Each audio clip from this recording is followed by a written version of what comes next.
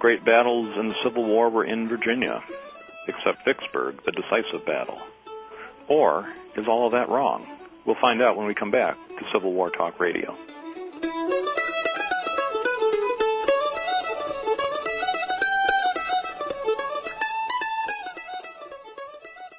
Have you let your website go stale? Wish you didn't have to wait for your web developer to return your call when you want to update content? You don't have to. Now you can easily and instantly manage your own website content using affordable Avalar technology. Avalar is a website development and hosting company that provides turnkey internet solutions for companies like yours that need to stay focused on core business. Avalar gives you the power to control your website and make updates and additions in real time without having to learn HTML or other complicated programming tools. Websites powered by Avalar feature capabilities that attract more customers and enhance relationships with existing customers. Avalar offers a multitude of leading-edge solutions, including lead generation and referral tracking, shopping carts and payment processing, membership management, and search engine optimization, to name a few. Take advantage of the full power of the Internet using Avalar technology at www.avalar.com. That's AVALAR.com. Vitality is a natural expression of health, success, and fulfillment, and yet it's rare to meet people bubbling with vitality. That's because most of us push ourselves too hard, and when we trigger the internal alarms that tell us to change our diets, attitudes, or activities, we ignore them. Allowing outside pressures to override our internal alarms undermines our health, sabotages our success, and limits our potential. If you're ready to reclaim your natural vitality, to begin living a life you love, visit thevitalu.com. You're listening to World Talk Radio, where the world comes to talk.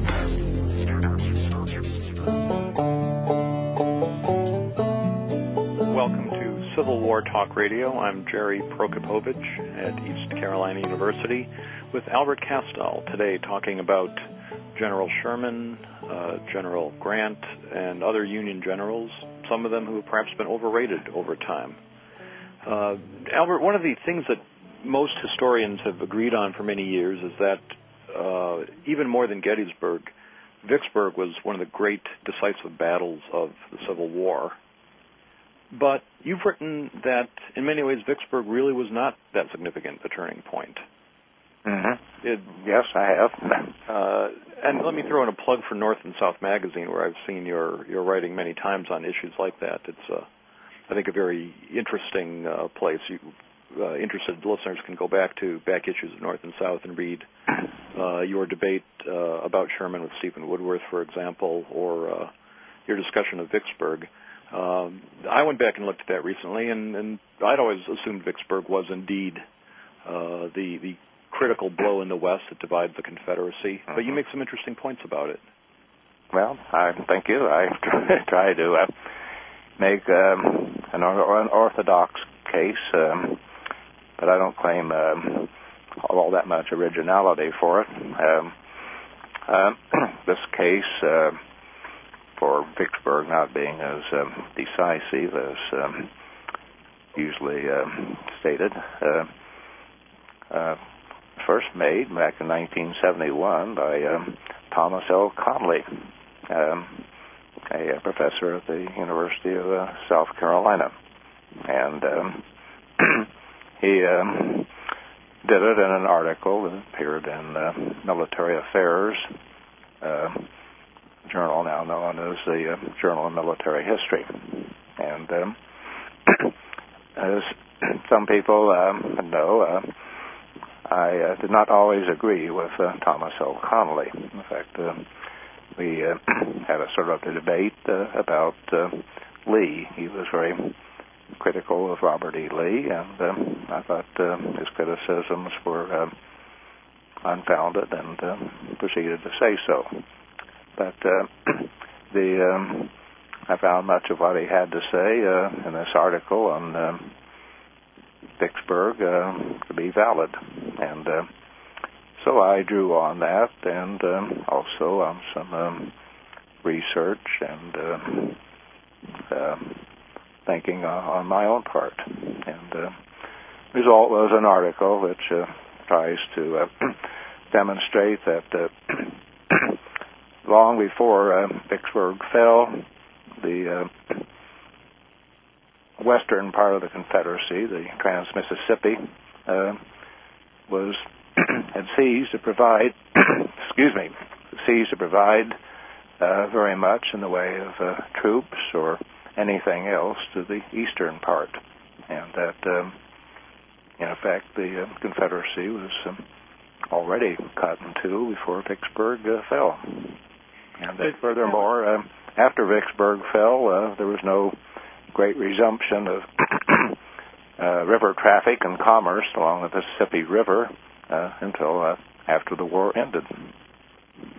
But if it was not significant economically or strategically in terms of resources, why did the Confederate High Command put such a premium on Vicksburg? Why did they send Pemberton to guard the place with such a large force? Excuse me again.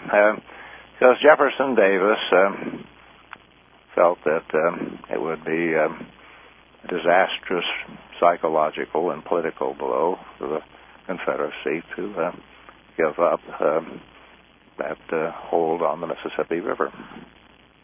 So it's a symbol. Symbol, yes. And Jefferson Davis was the head of a nation that was trying to achieve recognition as an independent nation. And to give up territory, vital territory, would destroy the cause, not only as far as foreign recognition of the Confederacy was concerned, but also support on the part of the Southerners themselves. So he felt compelled to fight for everything that he could possibly hold on to, and if he lost something, to try to regain it. So you might draw a parallel to Stalingrad in the Second World War, where Stalin and Hitler both invest great symbolic importance in that particular city and stage a fight to the death there.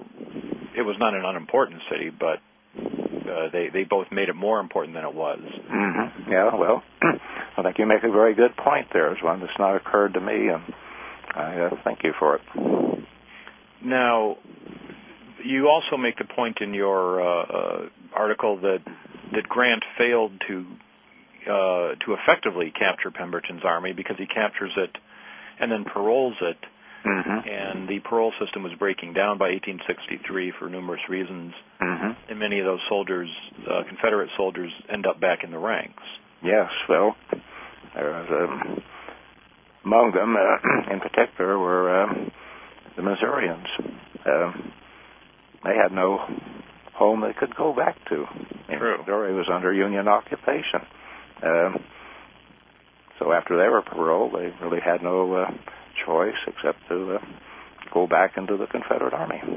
And enough troops captured at Vicksburg returned to the Confederate Army to play a role in the Confederate victory at Chickamauga, and later on in a very important role in the Atlanta campaign. And back to the psychological aspects of things. I think for the North it was a psychological or symbolical victory. I don't deny that, but I try to demonstrate, and what Connally tried to demonstrate was that just from a strictly practical standpoint, it didn't make that much difference. Well, that's definitely a view that most people haven't considered, and I think the exercise of rethinking our common assumptions about history in general and the Civil War in particular is a useful exercise. Yes, well, I should say, too, that Connally's article was presented in considerable detail in Archer Jones's and Herman Hathaway's book, How the North Won. And I believe this is a note that was written by Archer Jones because he collaborated with Connally on one or two books, and has a long note there in that book in which he, on the whole, agrees with what Connolly wrote back in 1971. So I'm not totally alone, far from original, in making this, shall we say, unorthodox statement about the consequences of the capture of Vicksburg by Grant. Well, I'm turning around in my chair in my office and looking at the that volume on the shelf, How the North Won, which I think is one of the great books about the war. And yeah, well, it's understandable that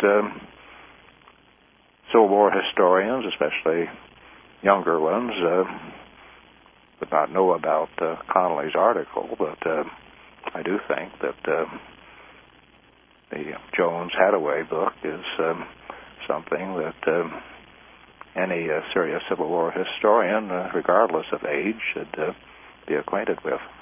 I would absolutely agree with that. What else? That's a question that always brings up different thoughts. What other books would you consider central to your study of the Civil War, to anyone's Civil War library, or had a particular influence on you? Well, I could go on forever about that. I'll just simply say that I received for my 14th birthday, just published in 1942, the first volume of Douglas Southall Freeman's Lee's Lieutenants. And,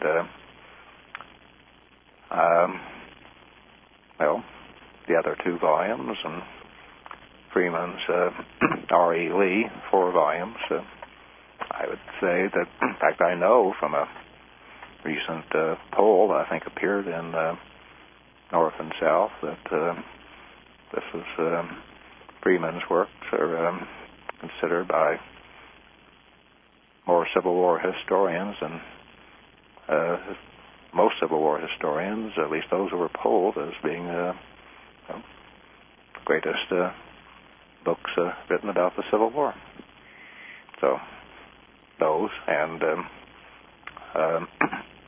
Battles and Leaders of the Civil War, which of course came out in the 1880s, but there you have what the generals themselves had to say about things, and it's a necessary work and always will be. That's right. Those wonderful collections of articles from Century Magazine that were collected in Battles and Leaders, remarkably, are now being supplemented. A 5th and 6th volume have come out in the last few years, edited by Peter Cozzens. I have the 5th. I didn't know the 6th had appeared. Thanks for the information. I believe the 6th is out. If I thought I saw it at a conference recently, but it is a great thing to do to continue this tradition of finding these great memoirs, resources that the generals themselves left behind. Now, of course, those memoirs are not always accurate. No. You written an essay about General Sherman. Memoirs are rarely, shall we say, totally frank. Well, we have talked a lot about Union generals, and you mentioned Lee and your regard for him as differing from that of Connolly or perhaps Allen Nolan. Although we don't have a lot of time left, it would be not fair to spend the whole time on one side. Do you have any particular thoughts on anyone who might be overrated or underrated on the Confederate side? Well, I think some people have overrated Joseph Johnston. And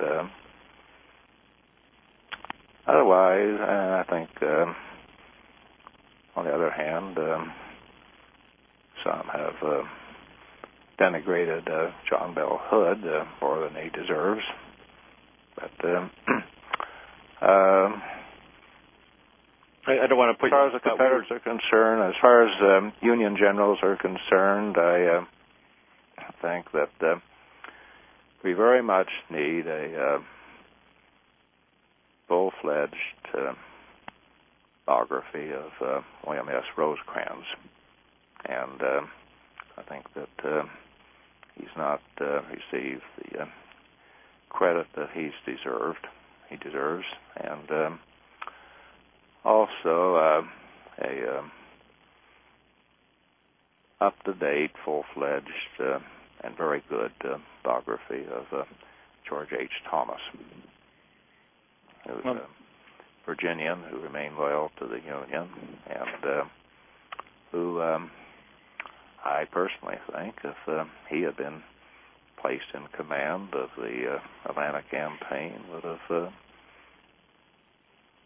ended it much sooner, would have utterly crushed the Confederate Army and put the Union Army in Georgia in a position to go off to Virginia and join Grant and simply overwhelm Lee well before the election of 1864. Interesting. Thomas certainly did not move rapidly, but when he moved, it tended to be decisive.